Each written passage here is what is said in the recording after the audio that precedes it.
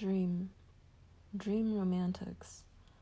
We begin by looking back, first in Freud and then in myth. We saw that the dream belongs to the underworld, but ever since Freud, interpretation of the dream has meant translation into the upper world. Depth analysis, despite its name, moves dreams toward daylight. Now, if we refuse dream interpretation in the usual analytical sense, then what alternatives are there for working with dreams? There is one we shall refuse straight off. I mean the romantic notion that drifting through images on the bark of sleep is enough, calling like Keats. "O magic sleep, O comfortable bird, that broodest o'er the troubled sea of the mind, till it is hushed and smooth. O unconfined restraint, imprisoned liberty, great key to golden palaces, strange minstrelsy, fountains grotesque, new trees, bespangled caves, echoing grottos full of tumbling waves, and moonlight, aye, to all the magic world of silvery enchantment." Endymion. Let us not believe that the romantics are all dead. There are some with us still, and, of all places, in the laboratories of sleep research, where we find again the romantic trust and delight in the night world. For some RAM sleep researchers claim that dreaming per se is beneficial, whether dreams are remembered or not, worked on or simply let to hush and smooth the troubled mind. It is enough to dream. To have dreaming interrupted or prevented occasions general psychic disturbance, so they say. Alfred Ziegler, who works in similar laboratories with a dissimilar attitude, has shown that dreams cannot justify the optimistic philosophy and euphemistic conclusions of his co-researchers, because dreams are preponderantly unpleasant. Even in the ideal conditions of the sleep laboratory, where we return to nature in the most romantic sense of descent, into the private cave of our own souls, protected, warmed, and delivered over in silence to what nature offers us. Far more dreams are unpleasant than pleasant. Ziegler raises the unromantic question. Perhaps nature means to harm us, even finally to kill us. And there is plenty of evidence of pathology during dreaming, REM sleep, including heightened blood pressure and nighttime heart attacks. Ziegler's angle of approach is physiological, his thought biological, but the myth informing his attitude is classical. He too is returning the dream to its background in the chthonic underworld of Hades. A second alternative is so close to the romantic position that it too is unsatisfactory. This one comes from Jung, although he himself did not hold to it literally. Jung said, "The dream is its own interpretation, and sometimes the most we can do is to dream the myth onwards." To take Jung at his word here would not admit enough the work that is in the dream, nor the demand on the understanding that the dream presents. The ancient art of the dream interpreter is not only a defense against dreams, but has arisen, as has all hermeneutics, of what we today call symbolic material, hand in hand with the dream. Both are gifts of Hermes, the work of the mystery and the work on the mystery. For dreams are not only natural phenomena, They are above all imaginative products.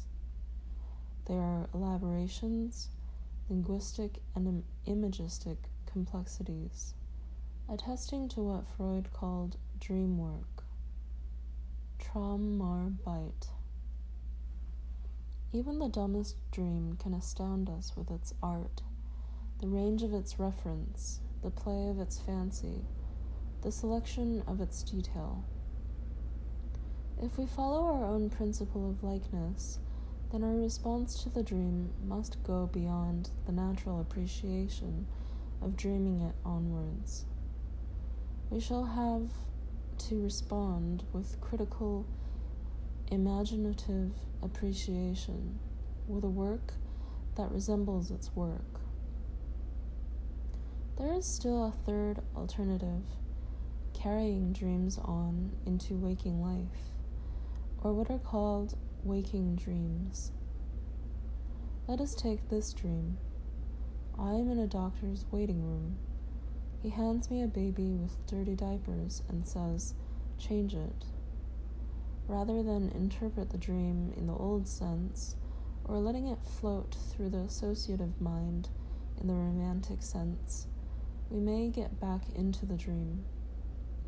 In this case, we return to the waiting room, feeling the feelings of the me, the doctor, the baby, the dirty diapers, and even the room itself. We enter into and become all parts of the dream. This alternative does not truly move beyond feelings, and so it too becomes another romantic variety. Becoming a doctor, a diaper, a room, is not what the dream said in its actual imagery. This is clear and distinctly stated. I am handed a baby by a doctor and told by him to change it. The doctor wants the baby changed. That conundrum is given me by the dream doctor. To turn me into that baby, or a doctor, or a waiting room, encourages my fantasying to idle and associate, thereby bloating the image beyond its precise limits. Moreover, the identification with all the other parts obviates the nasty challenge handed the dream ego, to take hold of a beshitted baby and change it. For all its value in teaching one what it feels like to be a dirty diaper and be shat on, to be a doctor and give cleanup orders, to be a waiting room and provide space for others who are ill, empathetic identification with all the figures in a dream finally returns the dream to the waking ego, who romantically absorbs the dream through his feelings. This engorges the ego, who swallows his own dream by becoming its images, instead of working on his reactions within them. Therapeutically, the work done is for the sake of the waking ego psychology. The dream still serves the day world, and so this method is appropriately called a waking dream. Dream ego. A fourth course, and the one that shall be ours, takes its direction from Freud's term, dream work. Freud uses this term for a series of peculiar mental operations that go on in the night: condensation, displacement, regression, archaization, symbolization, over-determination, reversal, distortion. Of course, these words are all day word concepts. That we look at the dream in these terms indicates that already a translation has taken place from night world activities into the language of daylight. What goes on in dreams has already received a pejorative description. The work of the dream is called regression, displacement, distortion, and the like. Even worse, later Freudians, such as Roheim, then take these concepts so literally that they state the basic work of all dreams is to regress and displace a person through symbolizations into the maternal vagina and archaic uterine waters of fetal sleep. The subtle dream work of the night has been captured by the gross and undifferentiated concepts of the day world and made to serve its monocular basic view. Dreams become distorted and condensed, as the theory states. So, if our therapeutic job is to walk the ego back over the bridge of the dream, to teach the dreamer how to dream, we cannot use these terms for its work. We must reverse our usual procedure of translating the dream into ego language, and instead translate the ego into dream language. This means doing a dream work on the ego, making a metaphor of it, seeing through its reality. Let us then suspend an entire series of ego operations, the ego work, the modes by means of which the ego has been approaching the dream and performing its translations. These are causalism, seeing dream sequences in causal connections; naturalism, assuming dream events should accord with the upper world of nature; moralism, seeing moral positions in the underworld, and the dream as compensatory expression of self-regulatory conscience; personalism, believing the realm of the soul to be concerned mainly with personal life; temporalism, connecting dream events with the past or the future, either as recapitulations of what happened or foretellings of what is to come; voluntarism, seeing the dream in terms of action, which requires a response in actions. Dreams tell us what to do. Humanism, that the dream is primarily a reflection of and message for human affairs. Positivism, reading the dream as a positing, a positional statement, to which positive and negative judgments can be applied. Literalism, taking any dream or aspect of any dream with singleness of meaning, thus forgetting that every bit of the dream, including the dream eye, is a metaphorical image. As the ego sees a set of pejorative factors at work in the dream, regression, distortion, displacement, so the underworld perspective sees a set of pejorative attitudes, humanism, personalism, literalism, at work in the ego. It is these attitudes which must first be suspended before we can approach the dream in an altogether new style. Take, for example, the Tagerest, the day residues, which according to Freud constitute our dream imagery. We no longer take them at face value, referring back to real events in a literal world of the day. Instead, we imagine that the dream is digesting certain bits and pieces of the day, converting its facts into images. The dream is less a comment on the day than a digestive process of it, a breakdown and assimilation of the day world within the labyrinthian tracks of the psyche. The dream work cooks life events into psychic substance by means of imaginative modes: symbolization, condensation, archaization. This work takes matters out of life and makes them into soul, at the same time feeding soul each night with new material. It is like the worldwide practice, especially Egyptian, of putting objects from life into the tombs of the dead. Their whole world was transferred with them. They had to have immense supplies, for psychic life is an unending process, needing ample materials.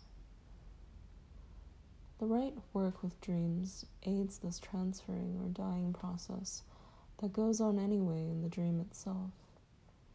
It is a work that parallels what the dream is already doing.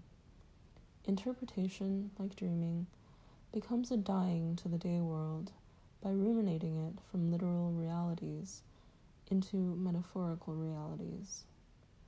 The more I dream of my mother and father, brother and sister, son and daughter, the less these actual persons are as I perceive them in my naive and literal naturalism, and the more they become psychic inhabitants of the underworld.